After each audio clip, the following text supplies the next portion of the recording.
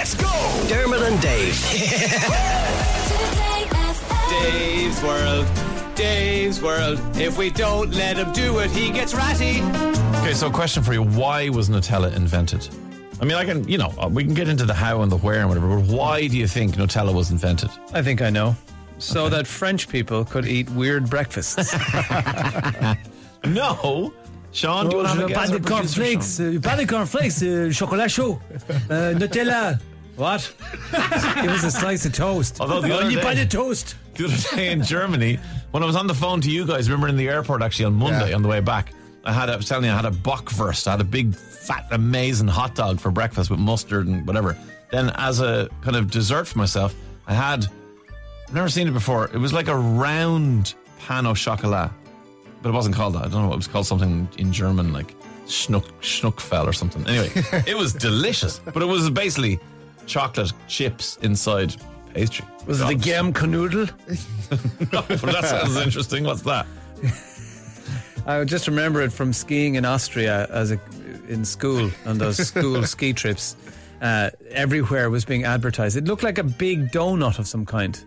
And there were in all the restaurants, it was all Germknödel. Right. No, that wasn't that at all. And the teacher used to say, lads, you're going skiing. And eventually over time became, lads, you're Germknödel. Stupid things. I forgot all of my university degree. But you remember that? I remember. Yeah. Sean, you want to have a guess at why it was invented? I was going to say, was it invented by mistake? No, well, not by mistake. Here's what happened, okay? And John Slattery and Offaly, well done, you know this. It was invented because in World War II, there were rations, obviously left, right and centre. People were rationed bits of whatever ration. Chocolate was massively rationed during World War II. And an Italian pastry maker, now I didn't even research his name, but according to John Slattery, his name was Pietro Ferrero. Now I don't know if that's... There is no way that John didn't just Google this, because he wouldn't. If he had gone, I think it's something to do with the fact that he got his name means he just copy and pasted out of Wikipedia. He added hazelnuts to his chocolate to grow out the amount of spread he could create. Yeah. With just pure chocolate, there was a ration on the chocolates, there was no ration on hazelnuts. So he lashed it in. Nutella was born. Is there a connection between this man Ferrero and Ferrero Rochers? Well, that's what I was saying. I don't know, and that's why I didn't look up his name. I just kept it simple. It was rationing in World War II. Speaking of chocolate, the Hershey's Kisses. You know why some people bring them back from America? Yeah. Jeremy, you love them.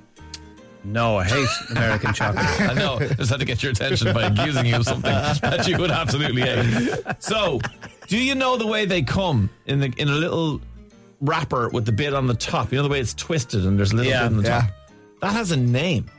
The little bit of the wrapper that sticks out the top is called, this is no joke, a Niggly Wiggly. Oh, I was going to say niblet. Oh, okay. That's going to, what it should be called. Like a Niggly Wiggly? Niggly Wiggly is the actual correct term for that. And speaking of terms, invented in 1923, Q-tips, and I haven't researched this, so don't ask me any more questions. Are these earbud? Yeah, the things that you stick in your ears that you're not supposed to stick in your ears, cotton right? buds? Yeah, cotton buds, yeah. They're called Q-tips in America. They were originally called baby gays. Why? I said don't ask me why, I haven't done the research. But then Q-tip baby gays, then finally Q-tip gays, and then just Q-tips. What? I have no idea. Does anyone have any idea? Gays as in G-A-Y-S. G-A-Y-S. Does anyone know on 087 400 102 why the name for Q-tips? Well, I guess back then gay certainly just meant sort of happy and upbeat. So these were just like little happy sticks. Little happy sticks, yeah. Dermot and Dave, weekdays from 9 a.m.